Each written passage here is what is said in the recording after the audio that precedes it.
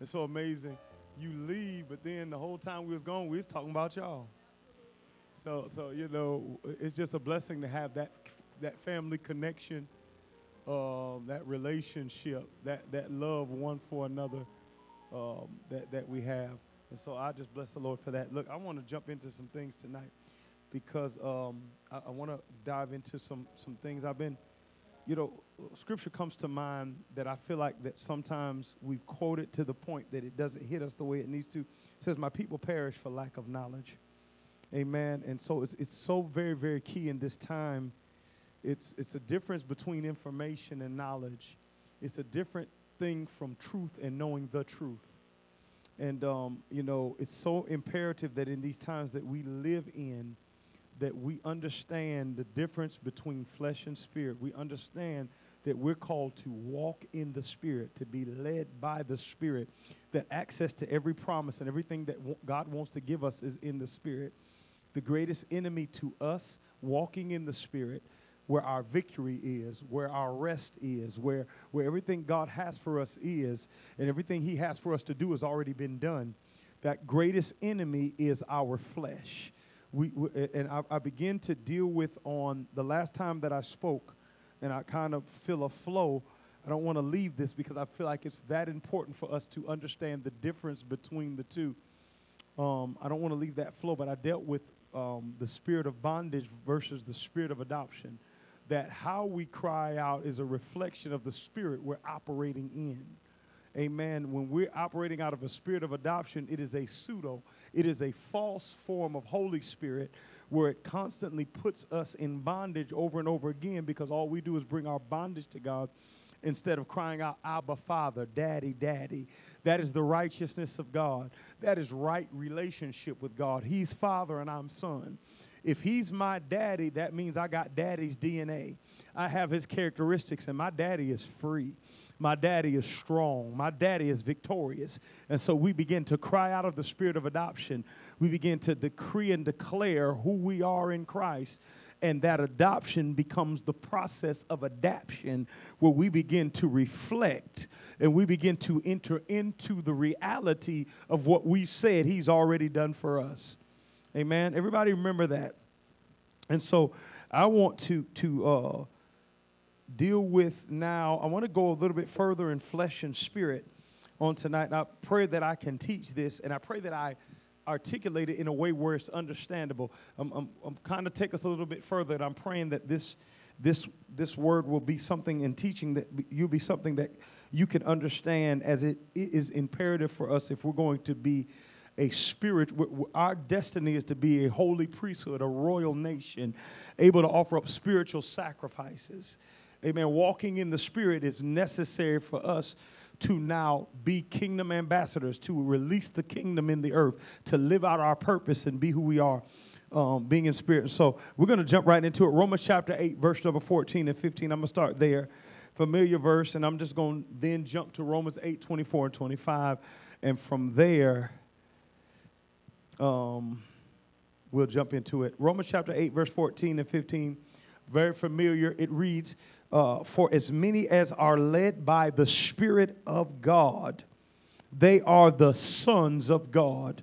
Y'all see that? Verse 15. Watch this. "For you have not received the spirit of bondage again to fear, but you have received the spirit of adoption, whereby we cry, Abba, Father." Amen. And I'll skip to verse 24 and 25. And then it goes on to say here, "For we are saved by hope." Everybody say hope. "But hope that is seen is not hope. For what a man seeth, why doth he yet hope for?" Verse 25, "But if we hope for what we see not, then do we with patience wait for it."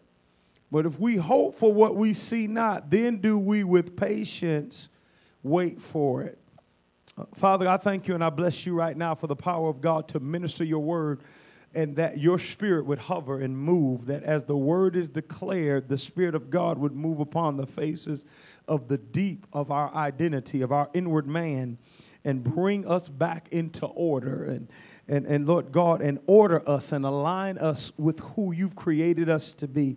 We just bless you for blessing us tonight, that you are in our midst, for we've gathered together in your name. We give you the glory, the honor, and the praise for it right now in the name of Jesus. Amen. Amen. You may be seated. I believe that one of the greatest challenges of the church, as I said before, it says the scripture that's in my mind, my people perish for lack of knowledge. My people perish for lack of knowledge. I believe that there is a lack of knowledge, and that lack of knowledge has left us in a state of immaturity. I believe the devil runs us over, and we have such a challenge with doing what God has called us to do and just dealing with everyday life simply because we have not matured as we are to mature, because the devil works so hard to keep us in our flesh. Works so hard to keep us in our flesh. Flesh is a religious spirit. Flesh doesn't hang out in the club. Flesh hangs out in church. Flesh studies the Bible. Flesh praises God. Flesh prays. Flesh preaches. It is a religious spirit. We must understand that seeks to keep us in a form of religion where we never enter into maturity and sonship through walking in the Spirit. And so I want to deal with hope and how that ties into it. Everything hope, and I'm just going to define hope to begin with, and then we'll kind of flow from there. Hope, it comes from the Greek word elpis. Elpis is the Greek word for hope, E-L-P-I-S. And it means, watch this, what does hope do? What does LPs do? And I'm referring back to, for we are saved by hope. But hope that is seen is not hope, for what a man seeth, why does he yet hope for? But if we hope for what we see not, then do we with patience wait for it. Hope, LPs. What that literally does, what does hope function to do? It gives us the authority, watch this, to wait patiently for what we've never seen come. Now, I'm going to say that again because I need that to sit on you for a while if we're really going to understand hope. Hope, LPs, it gives us the authority to wait patiently for what we've never seen come. Hope sees and waits for what has never been seen. What? Follow the scripture. Hope that is seen is not what? Hope, right? Hope that is seen is not hope. If we hope for what we see not, then we do with what? Patience, wait for it. So hope sees and waits patiently for what it's never seen. Everybody following that? So what I suggest to you is that hope must be restored to the church. I believe that one of the reasons why we fight so much with all the things that we fight with is because we don't have hope. There's so many in the church that don't have hope and that are hopeless. And it's not because we don't seek to have hope and walk in hope. I believe it's because we don't have an understanding of what hope is. Amen. I believe it's because we don't have an understanding of what hope is, and that must be restored. See, I'll say this right up front. Hope isn't holding on to the idea that things can turn around. That's not what hope is. Hope isn't saying, look, I still believe things can turn around. That's not what hope is. Hope is expecting his kingdom to come.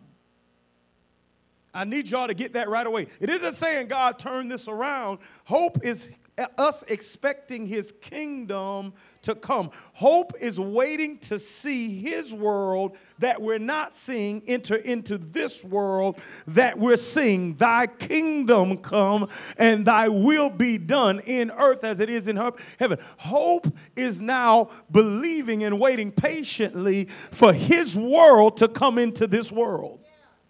Amen. It is not believing that God is going to turn around this world. This world will not be turned around. The only answer for this world is his world coming into this world and testifying that there is a life, there is a kingdom, and there is a king. Amen. See, this is what we got to understand if we're going to understand hope. Hope for my marriage isn't just believing that my marriage is fixable. A lot of people say, I want to have hope for my marriage. But we equate that to thinking that our hope is fixable. But that's not hope. Hope is God giving us his marriage from his world that doesn't necessitate fixing. What happens when I'm in a marriage and it never has to be fixed?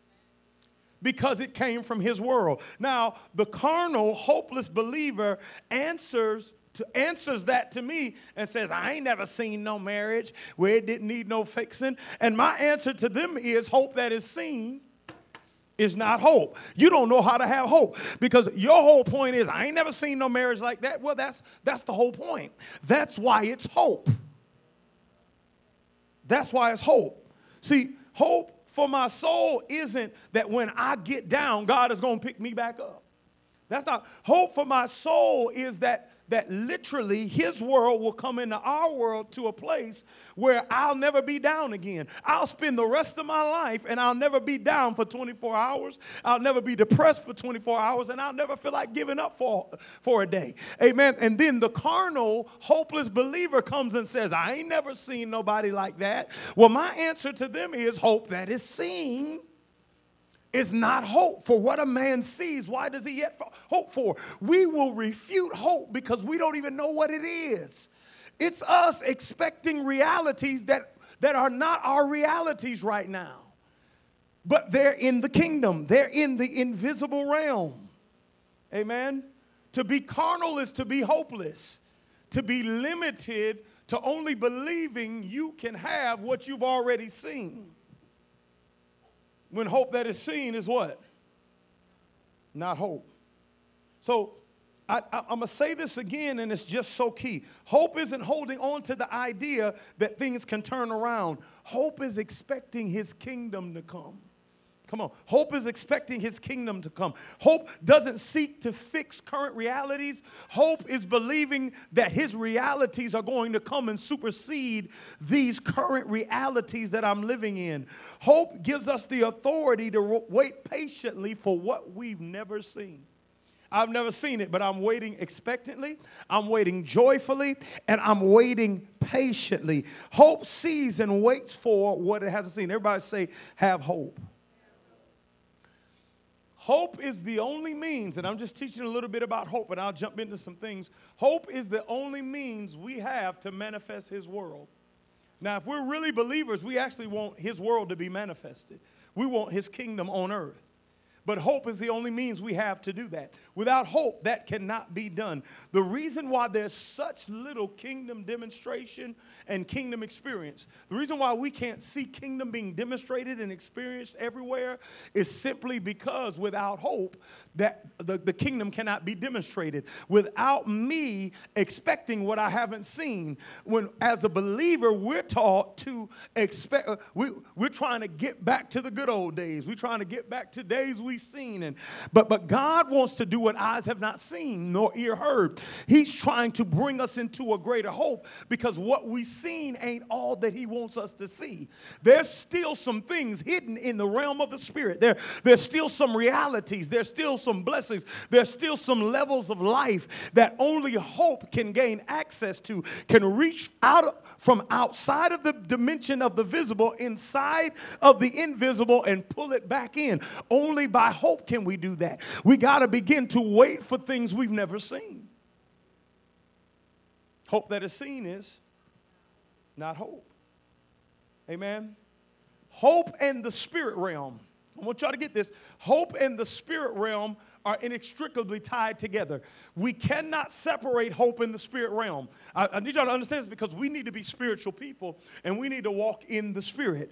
In the same chapter, Paul says those who are led by the Spirit of God are the sons of God. In that very same chapter, he says hope that is seen is what? Not hope. Why? Hope and spirit. Hope and the realm of the spirit are very intimately tied together in relationship with one another. Amen. And I want to tell you how. Without hope, listen to me and listen to me clearly. Without biblical hope, it's illegal to be led by Holy Spirit. Without hope, and I'm explaining to you why, but I'm going to put that statement out there. And that statement should be should raise up red flags in us because we understand something about being led by Holy Spirit. We can't be sons without being led by Spirit. Those who are led by the Spirit of God are the sons of God. That's how we gain familiar relationship. Until we are led by God's Spirit, he might be our God, but he is not daddy to us, although he's daddy. Amen? We gain the reality of that relationship through being led by Holy Spirit. Those who are led by the Spirit of God are the sons of God.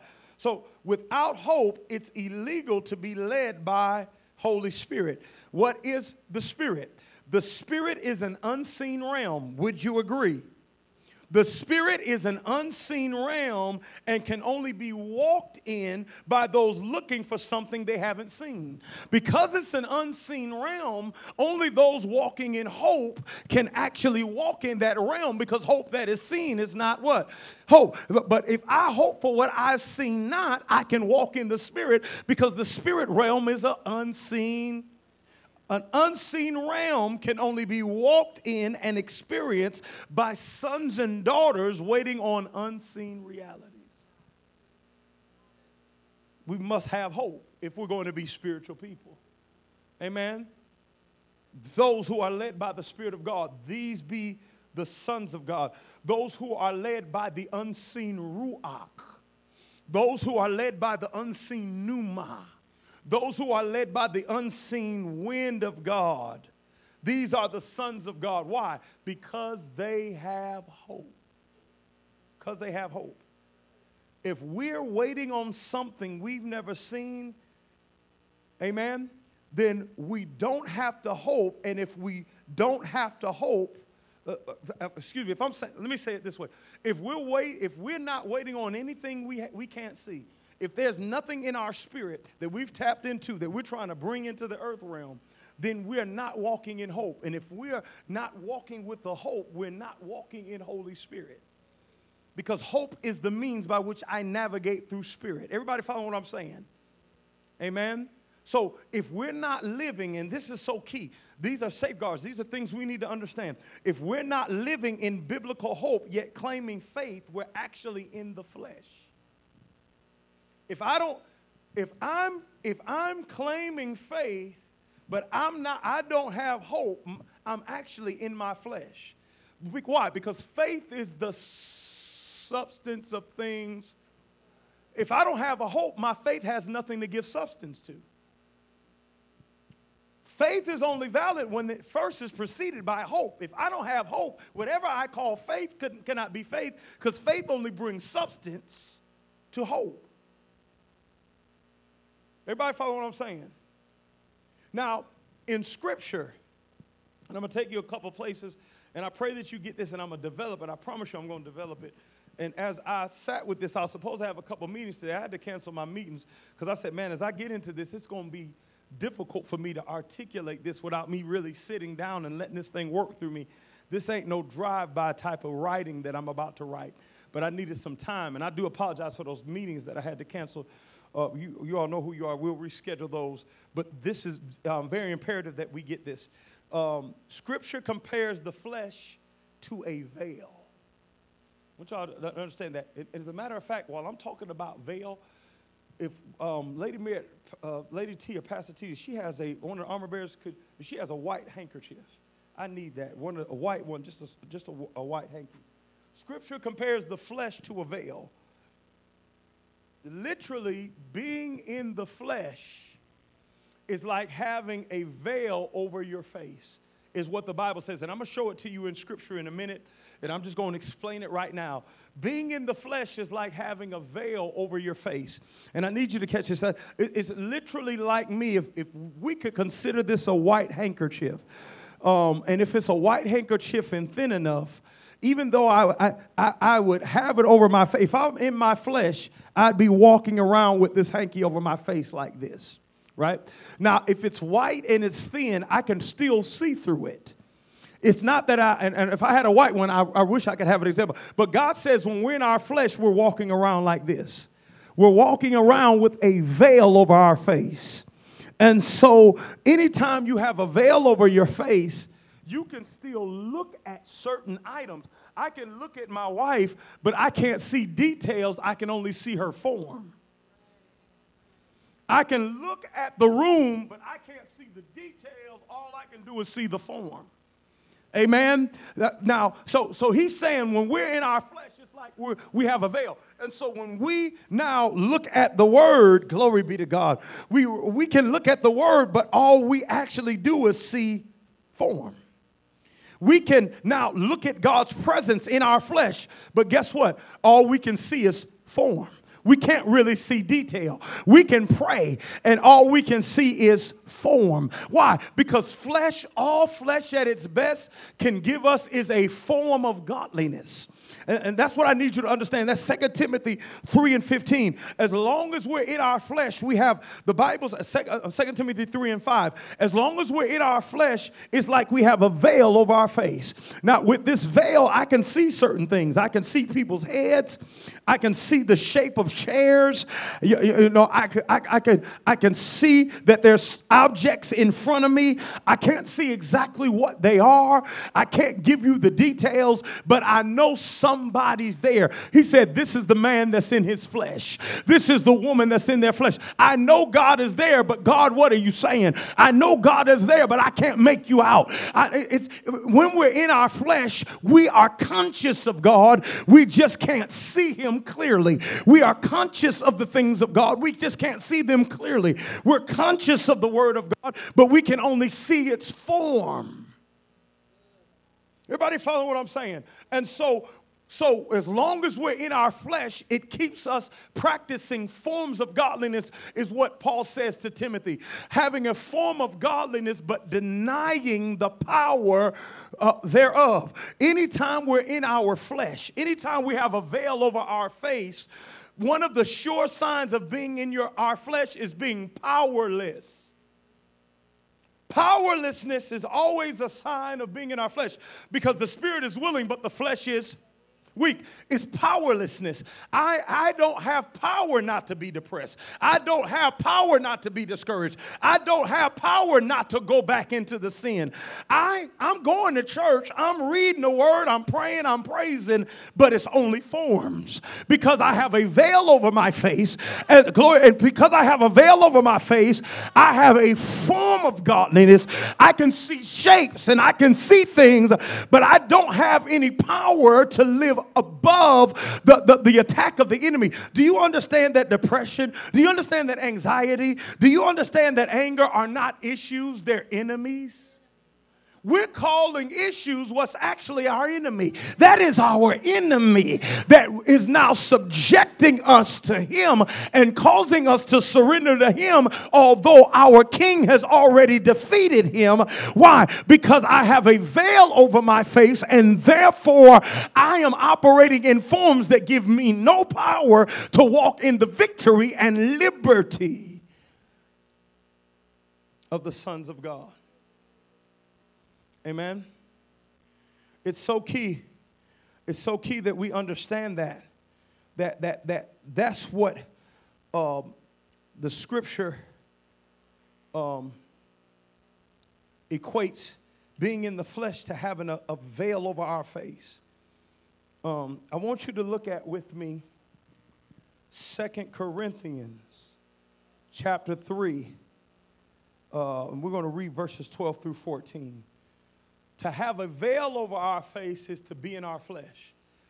In Scripture, to have a veiled face is to be in flesh. It typifies being in the carnal man, being carnally minded, being in our flesh. We have a veil over our face. We can only see forms, right? And I need y'all to get that. 2 Corinthians chapter 3, verse 12. And it says here, seeing then that we have such, what's that word? Oh, we back to hope, right? Because what does hope do? Hope waits to see what it's never seen. And through waiting to see what it's never seen gives us access to the unseen realm called what? Spirit. Where we can walk in the spirit, where we have power, where we have victory. So we're still tied to hope. Seeing then that we have such, everybody say hope. We use great plainness of speech. And not as Moses, which put everybody say veil, over his face, that the children of Israel could not steadfastly look to the end of that which is abolished. Verse 14, but their minds were. So you can tell that that veil spoke more of something over their face. It spoke of their mind. And when you deal with the mind, we understand that flesh, carnal mindedness, flesh or being carnal is a mindset. To be carnally minded is death. To be spiritually minded is life. We understand that spirit and flesh are two mindsets. So he's still talking about the same thing we were dealing with in Romans 8. But their minds were blinded. For unto this day remaineth the same veil, untaken away in the reading of the Old Testament, which veil is done away in Christ. Right? A veil typifies being in the flesh. Anytime you see men behind a veil, you are seeing men metaphorically, imagery-wise, in their flesh. We're going to talk about the veil being rent. We're going to talk about the veils of the temple. I didn't even have time to go into all that. It's just so much. But I just want you to understand that up front, that anytime you're dealing with a veiled face, you're dealing with somebody in their flesh, right? Israelites were seeing God. He's referring to the Old Testament, the times of Moses when the law was given. They were seeing God, they were seeking God, and they were now reading the words of God, yet they were doing it all in their flesh. They were doing it all with veiled face. Their minds were blinded. They could not access with their mind what they were seeing with their eyes because they were carnally minded. Amen. They were in their flesh. Things that we've taught. Everybody following what I'm saying? Now, 2 Corinthians 3, verse 18, New King James Version. It goes on to say this, but we all, look at this, with unveiled face, beholding, as this is one of my favorite scriptures. I probably taught it 1,001 times. Y'all should know it by heart by now. I've taught it so many times. 2 Corinthians 3 and 18, but we all with unveiled face. Everybody say unveiled face. Beholding as in a mirror the glory of the Lord are being transformed into the same image from glory to glory, just as how? By the Spirit of the Lord. Now watch this. An unveiled face typifies what? Being in the spirit. If a veiled face typifies being in the flesh, an unveiled face typifies being in the spirit. To have a veil over my face is to be in the flesh. When the veil is taken away is to be in the spirit. Everybody following that? And so now, if an unveiled face typifies being in the spirit, the Bible says that through faith in Christ, the veil is removed.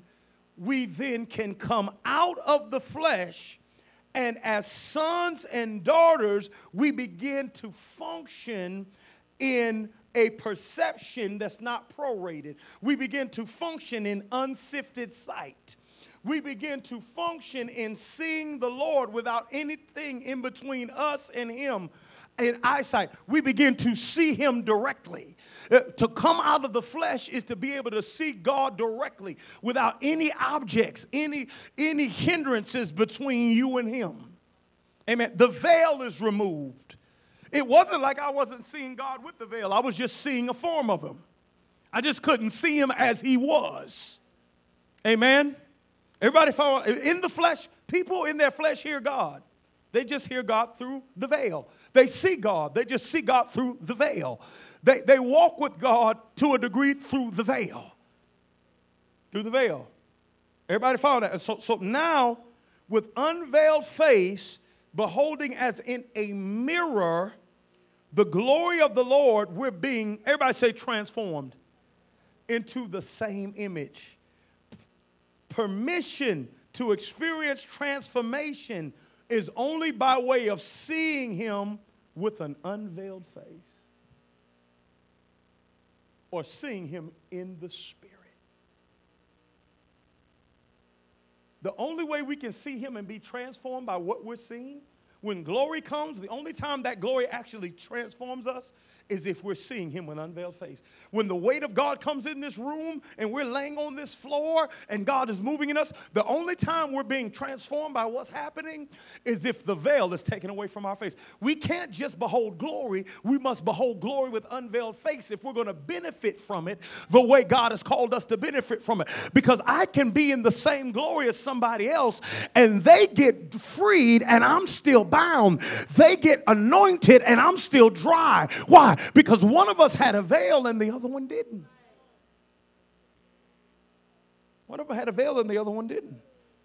When we see Jesus in our flesh, or when we see Jesus with a veil on our face, we are not transformed. That's why if we're in our flesh and we're in an atmosphere, that doesn't mean God isn't here. But we are limited to then go try to change after we experience him. See, when I'm in my flesh, I come up with a list of things I'm going to do to change after I experience God. But when I'm in the spirit, I'm transformed by the experience of seeing him. When I'm in my flesh, I see him and say, this is what I'm going to do to change. When I'm in the spirit, I'm actually changed in the encounter. I'm transformed while I'm seeing him. I'm not going to leave church and change. My God, when I'm walking out the door, I've been changed. When I get back up out of my seat, I've been changed because I was in the spirit. So I was transformed in the experience. I did not, after the experience, say, what do I need to do to change? Anytime after the experience, we got to figure out what we're going to do so we don't go back. We were in our flesh. We are to be transformed in the encounter.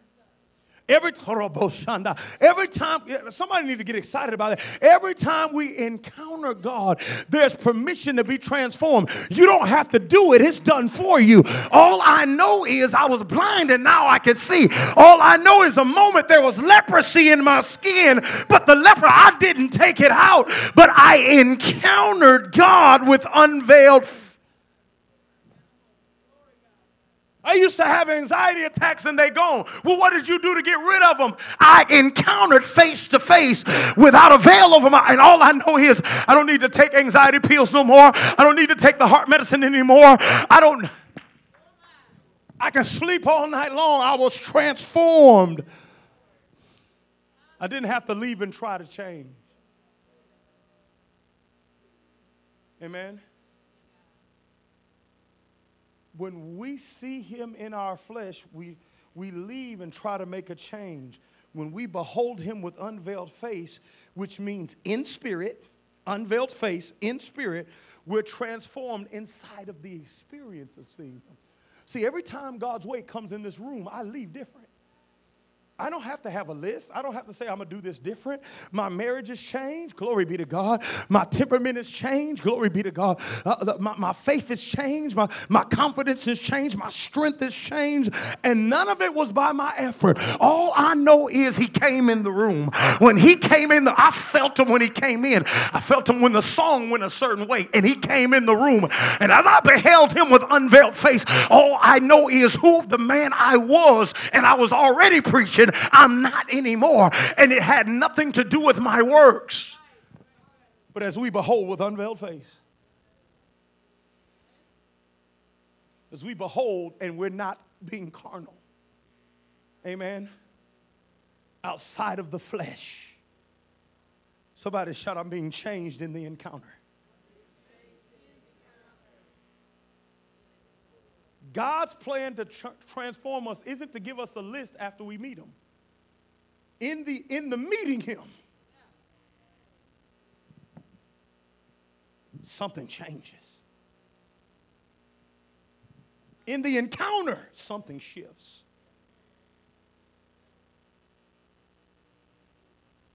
When his wind blows, something shifted.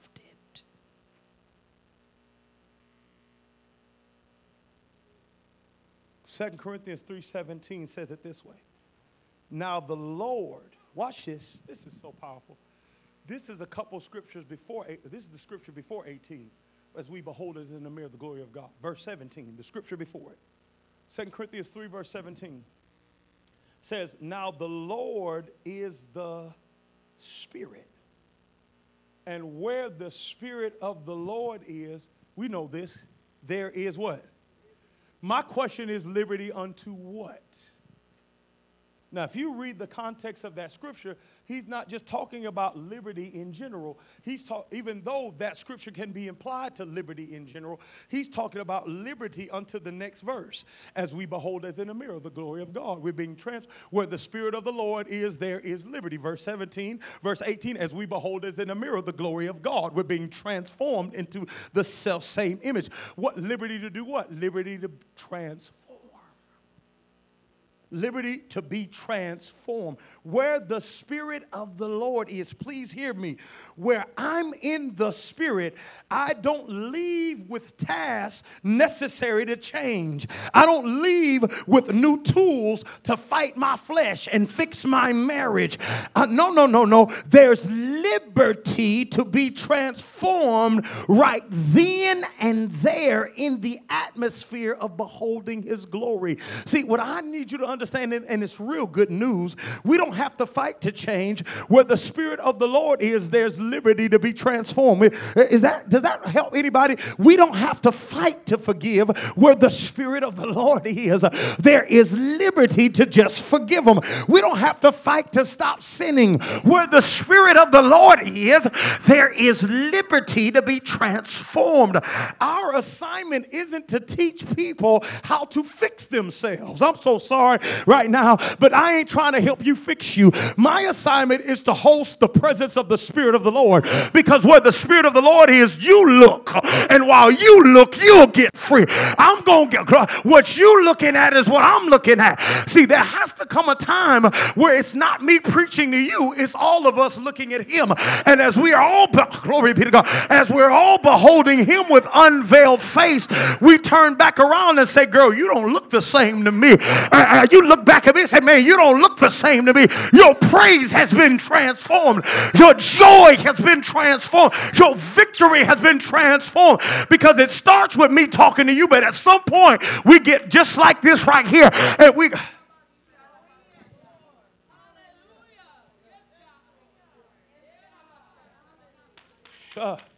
My assignment ain't to teach you 3 steps to a good marriage. My assignment is to host the Spirit of the Lord. Because where the Spirit of the Lord is, there is liberty. Liberty to change your marriage. My job ain't to teach you 5 steps to having a positive attitude. No, my job is to host the Spirit of the Lord. Because where the Spirit of the Lord is, there is liberty to change your...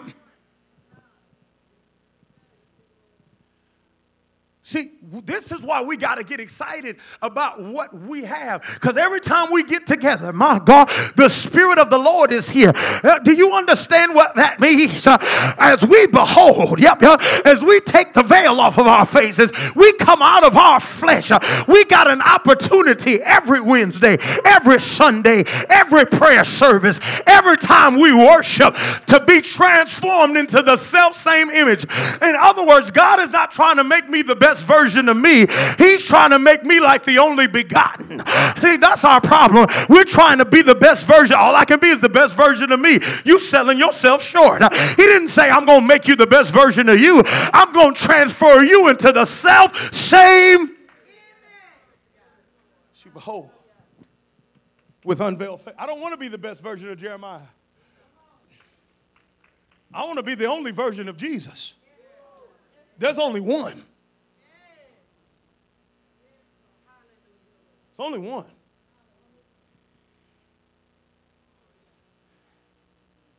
Amen.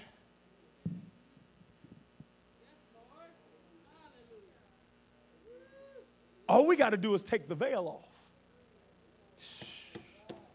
Really, the glory is here. We just got to take the veil off. Really, everything we need to become everything God called us to be.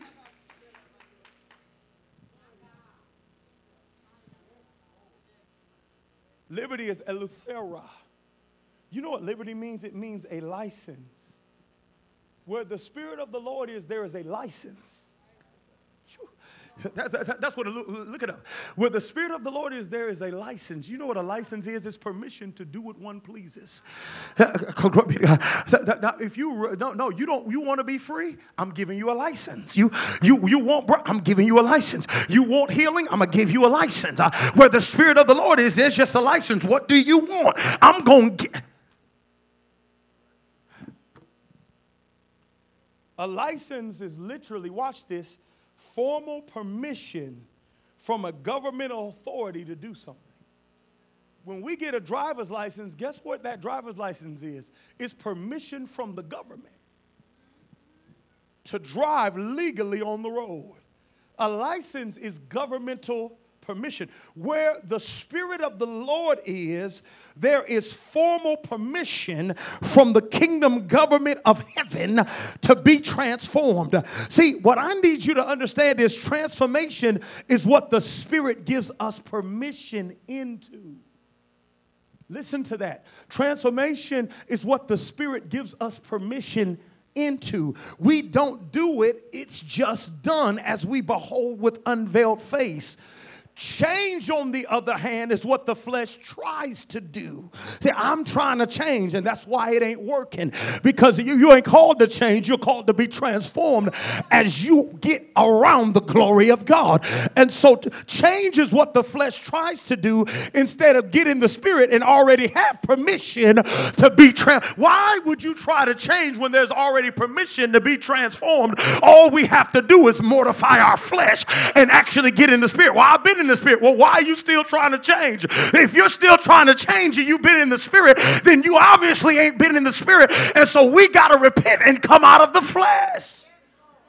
Your transformation is already in the Spirit. With no work from you, with no work from me or you. The work is already done in the Spirit. All God is saying is, I need you to be spiritual. Change, I'm trying to change. Good luck. I'm never trying to change. I'm just trying to get in the presence. That's all I did. No, what are you going to do in the morning, Apostle? Are you going to try to change? Nope, I'm getting in the presence. And where the Spirit of the Lord is, there is liberty. I'm going to behold him while I got Colgate in my mouth. So if there's anything he wants to transform while I got Colgate in my mouth, don't think that just happens at church. My God, you transform in your car.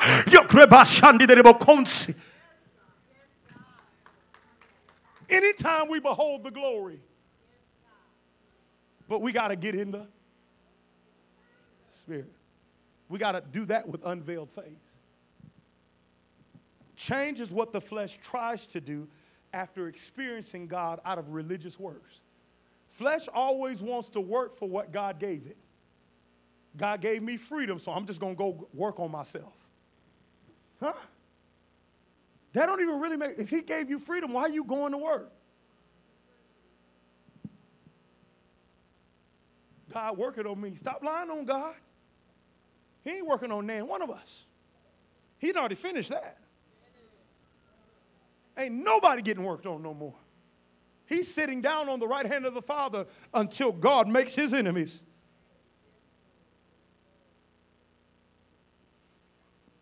He's footstool. Spirit expects to be transformed. Flesh wants to be trained.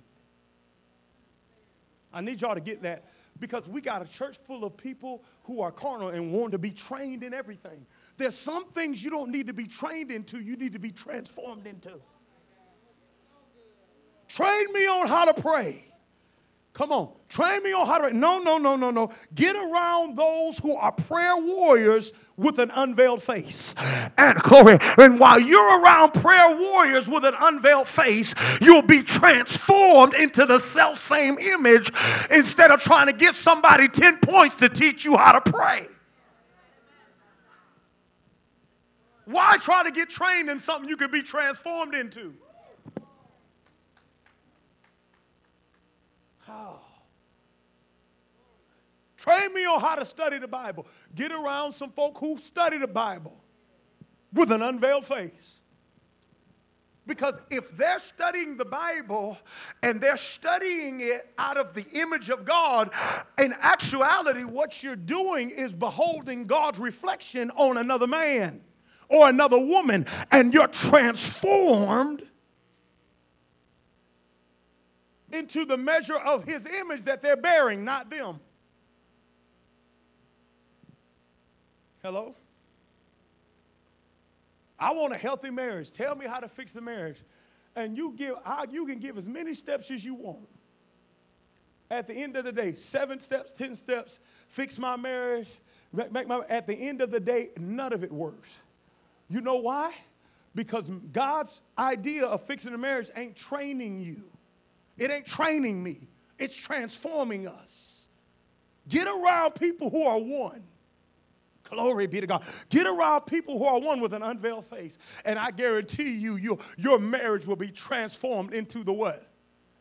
You know, we don't like to get around people who have things that we need, but we kind of stay in our corner because we understand we can't do like we do around them. We don't want to change. There's just a certain thing I like. There's a certain way I like to talk. There's a certain way I like to hang out. We don't want to change. Amen? But we need transfer. And the two shall become what? You need to get around some folks that are one. Because you ain't going to walk around slapping yourself. Get one with somebody. I guarantee you ain't going to curse them out. Because you're going to treat them like you treat you because they you and you them. But you're transformed into that. That's not mental. It's like, oh, no, we're one, so we can't talk to each other like that. Let's use the principle. No. Be transformed. Stop trying to be trained. Amen? Yahweh doesn't train us out of sin. Please hear me. That's why some people aren't out of sin yet. What do I need to do? Stop calling them, change my number, do this, do that. Yahweh does not train us out of sin. He transforms us into his righteousness. You can't be trained out of sin. You can't use principles out of sin. Yahweh doesn't train our mind. He transforms our mind into the mind of Christ. We're not trained out of bondage. He makes us freedom. We're not trained out of defeat. He transforms us into victory. His answer is transformation. We're steady trying to get training. So literally, the church is full of believers who want to be trained because they're forbidden from transformation. Why do I want to be trained? Because I'm not permitted to transform. Unless I understand, I need to start coming to this thing with an unveiled face. I got to come out of flesh. Glory to God. I hope y'all hear me today. How do I come out of flesh? I got to start walking in hope. Come on, I got to start expecting and patiently waiting to see stuff that I ain't seen. Glory be to God. I got to get the hope of glory. Amen. Get the hope of glory. Now watch this. 2 Corinthians 3:13. I don't have too many more points. It says, watch this, in 2 Corinthians 3:13. This is the last one. And not as Moses, which put a veil over his face, that the children of Israel could not steadfastly look to the end of that which is abolished. Y'all see that? And not as Moses, which put a veil over his face, that the children of Israel could not steadfastly look to the end of that which was being done away with. Now, we all know the backstory of this. Amen. Everybody knows the story that after Moses led Israel out of Egypt, he was called up on Mount Horeb for 40 days and 40 nights. Where he had an encounter with God for 40 days and 40 nights. He was face to face with God, and God was taking his finger and writing the laws. Thou shalt not, thou shalt not. And at the same time, in that encounter with God, because God is always today, even though he's yesterday and tomorrow, he now, when Moses is encountering God, he's seeing the beginning. Y'all know Moses wasn't there in the beginning. But he's the one who wrote the book of Genesis. Well, how did you write the book of Genesis and you wasn't there when Genesis happened? Obviously, when you saw God, you saw the God that was, is, and is to come. So he was able to stand before God and say, oh, in the beginning, God created the heavens and the earth. And the earth was without form and void. And darkness covered the face. Moses, how did you know that? Because you stood on a mountain with he who was, is, and is. No, I wasn't there, but the God that was there is. And God said, let there be light. Moses, how you know? And there was light. He wrote Genesis on a mountain after Genesis was long gone. So now Moses walks away from this 40-day and 40-night encounter with God. He walks away from this 40-day and 40-night encounter with God, and he's receiving the law. And although the law has a shelf life, the law's going to be done away with. It only has a purpose for a period of time. It is not God's ultimate plan. It's not his permanent plan. It's just his plan to now point people to the Lamb of God that was slain from the foundations of the world. But even though it was a glory that was going to be done away with, when Moses comes down from that mountain, Sister Sharon, the Bible says that his face shone with the glory of God, that from being exposed to a covenant that was going to be done away with. The Old Testament covenant wasn't even going to be lasting, but he still walked away with his face shining. So now when he walks down that mountain, Marcus, and now Israel sees his face is shining like a light bulb. Can you imagine walking up to somebody and their face is shining like a light bulb no matter where they're at? They're looking at his face and glory is shining off of this man's face. And they look at him and say, put a veil over your face because this is fearful. It was fearful to them. It was creepy. It's like, man, your face is shining like the sun. So Moses took a veil and covered his face while he talked to Israel. They would rather have a man that they talked to that they didn't have to see his face to get his words.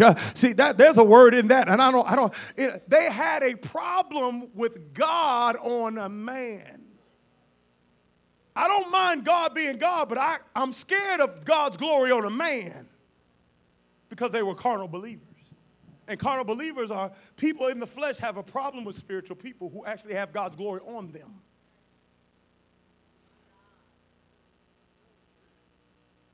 You can talk about the glory as long as you don't claim it's on you. No, only God gets the glory.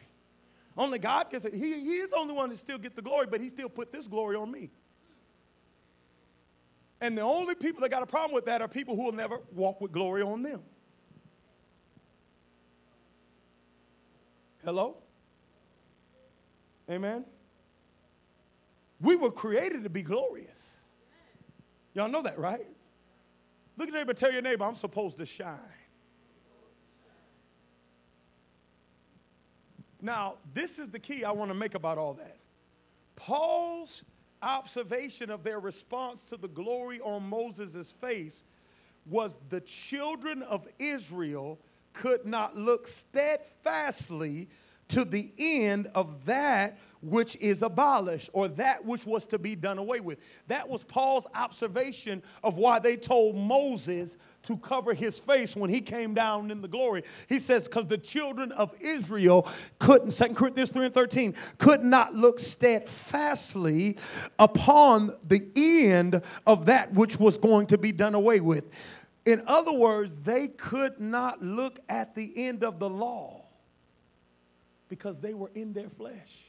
On Moses' face was a glory that was dimming. In other words, the first time his face shined, it shined bright. But his face was on a dimmer. You see him the next day, it was a little bit dimmer. You see him the next day, it's a little bit dimmer. You see him the next day, it's a little bit dimmer. It wasn't a lasting glory.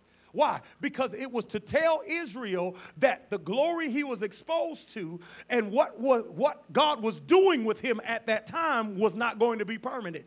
That did not give Moses a permanent glory. The law was not to be permanent.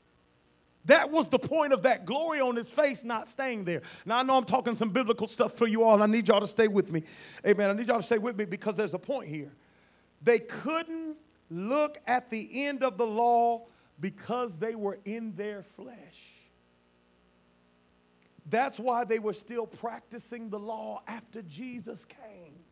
They never looked steadfastly at the end of that which God had done away with. So now the Lamb of God that was slain from the foundation of the world shows up, and they're still killing lambs that can never take away their sin. What's the point I'm trying to make?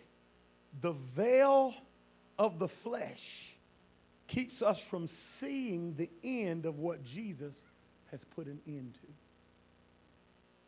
Our flesh, when we are walking in our flesh, I'm going to say that again, the veil of the flesh keeps us from seeing the end of what Jesus has put an end to.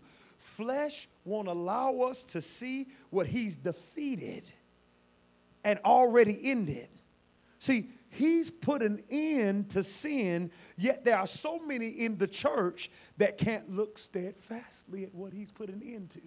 What does that mean? They're still back and forth in sin. Why? Because you can't never look steadfastly. He'd already put an end to sin. He's already defeated sin. Death has no sting. Grave has no victory. Why are you back and forth in sin? Because you can't steadfastly look at the end of what he's already abolished. He's already abolished sin in the flesh. What do you mean you're fighting with sin? You're just not looking at the end of sin. Where do you look at the end of sin? On a cross when he said, it is finished. But flesh won't allow me to man it. I'll see that he finished sin, but I can't look at it steadfastly. I'll go back and say, but it's hard. Man, it's tough out here. It's a lot of temptation. The devil's so busy. Why? Because I can't look steadfastly at what he ended. He ended that. Only in the spirit can I look steadfastly on what he ended and understand that I have victory. So you better watch out because you might go back. No, you might go back. But where the spirit of the Lord is, there's liberty. Flesh won't allow us to see the end of what he's put an end to. God, I need y'all to get that. So when we're going through, we can't see it ending because flesh won't allow us to see the end of it. Anybody ever been in something and what you're going through is so overwhelming that you quit in the middle? All of us have probably quit in the middle at some point. You know why? Because flesh wouldn't allow us to see that God already ended this. Anytime I can't see the end of what I'm in, I go through stuff that I should never go through because flesh won't allow me to see he's already gotten victory over what I'm in right now. So I quit in the middle because I can't see the end. Flesh never allows you to do that. Why do people quit on their marriages? Because they can never see the end. Why do people quit in situations? Because they can never see the end. Flesh won't allow us to do that. Amen? We can never get through what we can't see the end of. When you in it, it's going to be like this forever. It lasts for 1 week. It's like, okay, the next week going to be different. Let it last for 2 weeks. My God, Jesus. My God, Jesus. If something don't come through right now, don't let it last a month, Lord. A whole month, I prayed and did nothing change. Well, how long you prayed? For 2 days. I gave him till Wednesday. It was Monday. That's it? That's all you got? Why? Why? Because we're in our flesh, and in our flesh, we can't see the end. We can't look steadfastly on it. See, when you're in the spirit, you can look steadfastly on it. In the middle of it, I know I'm going to get through this. In the middle of it, I know I'm going to stand on this other side. In the middle of it, I know weeping may endure for a night, but the joy of the Lord comes in the morning. In the middle of it, yea, though I walk through the valley of the shadow of death, I shall not fear. I shall not fear neither. In the middle of it, I can stay. I know I'm still here, and I'm dealing with this, but I can see the end of this thing. I know as all I got to do is keep on walking because he's already given me victory. He's already prepared a way for me. He's already made a path for me. And now, while I'm still in the middle of this thing, doing what I need to do, I can keep my eyes steadfastly on the end so I can get through the middle. So I can get through the middle. We all with unveiled face, beholding as a mirror the glory of God, are changed into the selfsame image by the Spirit of God. Let's take the veil off our face tonight and let's behold his glory. You know how you take the veil off? You begin to give spiritual sacrifices.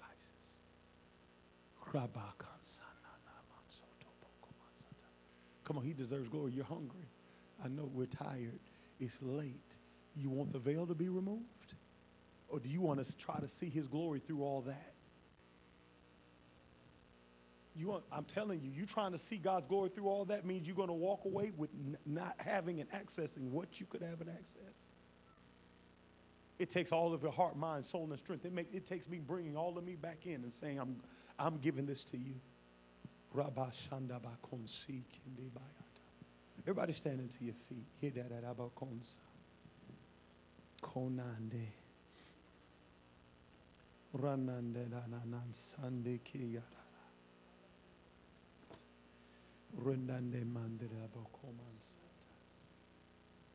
Come on, we're just going to spend a moment giving spiritual sacrifice. In that spiritual sacrifice, what we're doing is saying, we're going to behold you without the veil. I'm telling you, if me and you are going to behold the glory without the veil, we're going to have to learn how to be full-time worshipers and full-time praisers.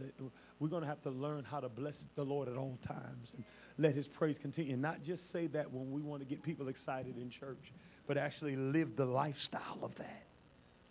Well, man, we're going to have to learn how to give spiritual sacrifices like we've never given spiritual sacrifices. Come on, just for 1 minute, I want us all. My prayer is, and I can't say if anybody's been in their flesh or in the spirit, but that's a question that you need to answer. But I'm telling you, if you've tried to leave what we've been encountering and tried to change, you've been in your flesh. You're supposed to be transformed in the encounter. That's a benefit and a privilege that we have as we behold him with an unveiled face. Transforming is not our work. Transforming is not by our works. It's not by our discipline. It's not by our putting this in place. Now, the God may instruct us to do some things. He might instruct us to pray at a certain time. And I ain't saying none of that. That instructions don't come behind it. But the transforming comes in the encounter. I hope y'all hear what I'm saying.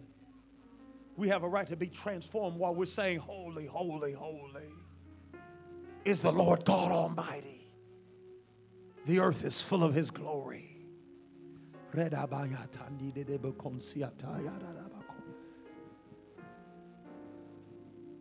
Come on, there's somebody that's saying, I want peace. And I'm here to tell you right now, your peace is being found in beholding him with the unveiled face. Your peace is being found in you blessing your God. Your peace is being found in you giving spiritual sacrifice.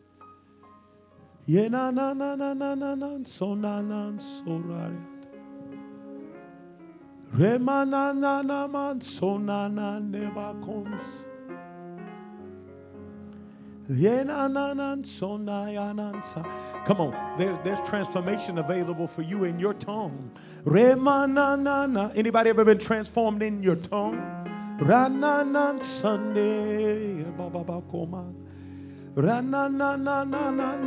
Usually there'll be physical manifestations when the Spirit of God is coming upon you and transforming you.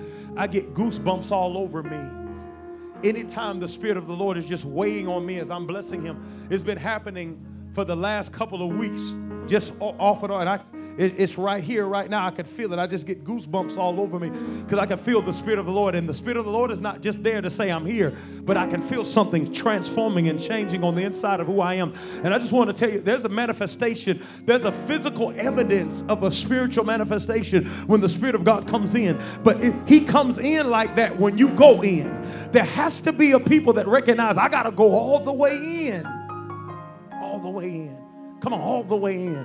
All the way in. All the thoughts that we think and all the things that we're worried about that really aren't necessary. My God, if we had placed them on the altar. And those thoughts that have been hijacked and those thoughts that have been exported into other things, bring them back unto our God.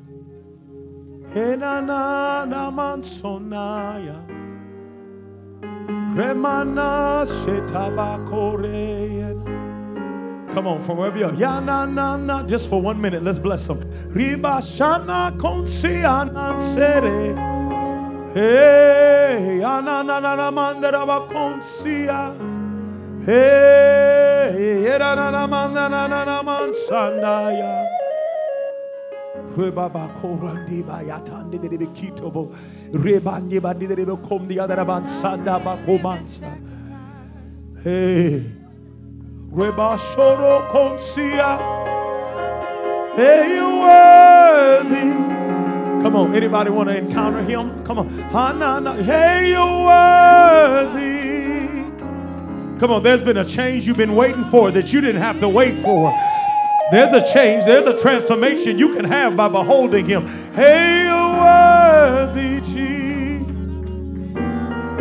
So worthy, so worthy, so worthy, so worthy.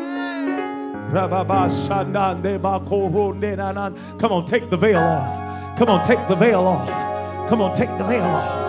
I know how you feel. Take the veil off. I know it's late. Take the veil off. Come on.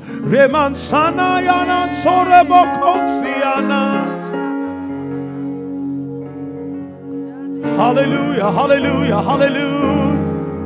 Hallelujah, hallelujah, hallelujah. God's good is greater than the devil's bad. Hallelujah.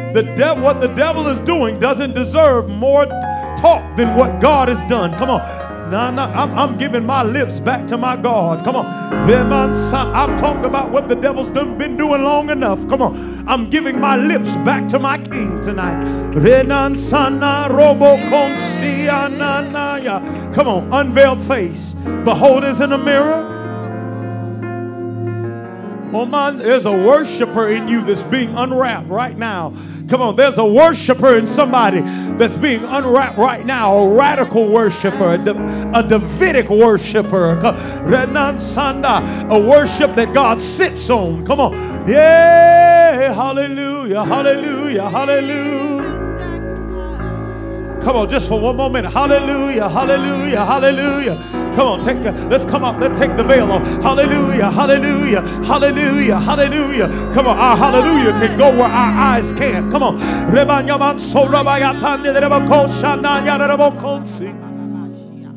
Bless your name. Bless your name.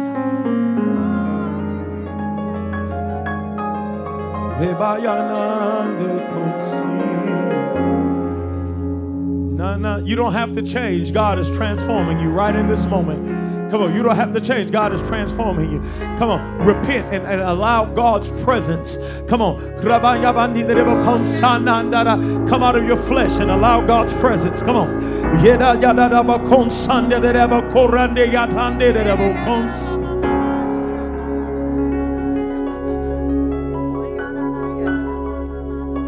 Thank you, Jesus.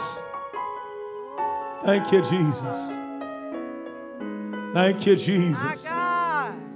Thank you, Jesus. Thank you, Jesus. But the veil is done away with in Christ. But the veil is done away with in Christ. Hallelujah. But the veil is done away with in Christ. Hallelujah. And I can see you for who you are. Yes, God. Yes, God. My God. I can see you for who you are, God. You're good to behold. Your face, there's something about your face. Hey. Something about your face.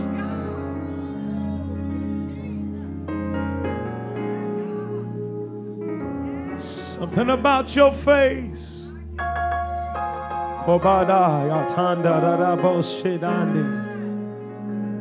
Thank you, Jesus. So God, I thank you that you take the veil off of the face of this corporate house, the corporate man of this house. The glory will be experienced corporately with unveiled face. Every man, woman, boy, girl, son, and daughter. That this glory that's going to come in here tomorrow, this glory that's going to come in here on Friday, this glory that's going to come in here on Saturday. I thank you, Lord God, that you take the veil off of the corporate man that we behold your glory together and are transformed like we've never been transformed in the name of Jesus. In the name of Jesus. There's a prophetic wind coming through. There's a proclamation. There's a speaking forth. And whatever's said, we're transformed into while it's being said. I'm telling you that it is real-time prophecy that's about to break out. Real time means not something that's on the way, but something that's happening while it's being said. While we hear it, it's going to happen. Come on, while we hear it, it's going to happen.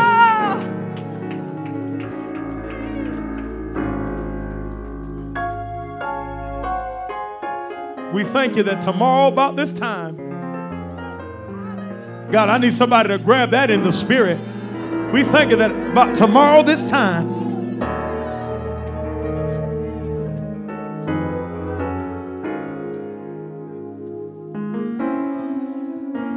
God, you do it in real time. You're not just on time, you do it in real time.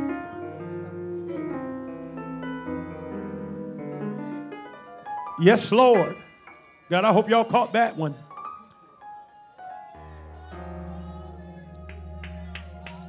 I'm telling you, get ready.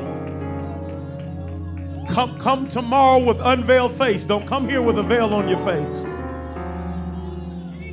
Because there's some stuff being... Thank you, Jesus. Thank you, Jesus. There's some things ordained. Come on.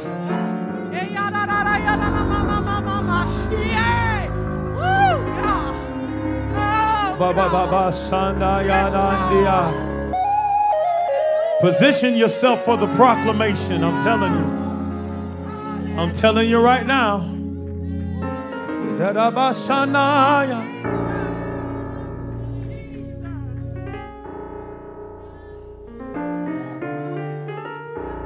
Real-time transformation. Not just of us, but situation. Yes, Lord. Real-time transformation. Manifestation. Father, we just thank you and we bless you for everything said and done, everything sealed, everything established. We magnify you for your goodness, and we just thank you that in Christ the veil is taken away. In you we live, in you we move and have our being. Teach us how to walk in you, live in you, and have our being in you. Teach us how to stay in the place you've prepared for us. Yes, Lord. For in you the veil is done away. That no matter where we are, there's nothing in between us and you. We can see you clearly no matter where we are. If we make our bed in hell, we can see you clearly. With pain in our body, we can see you clearly. When we're on top of the mountain, we can see you clearly. When we're down in the valley, we can see there's nothing hindering our view. The veil is taken away.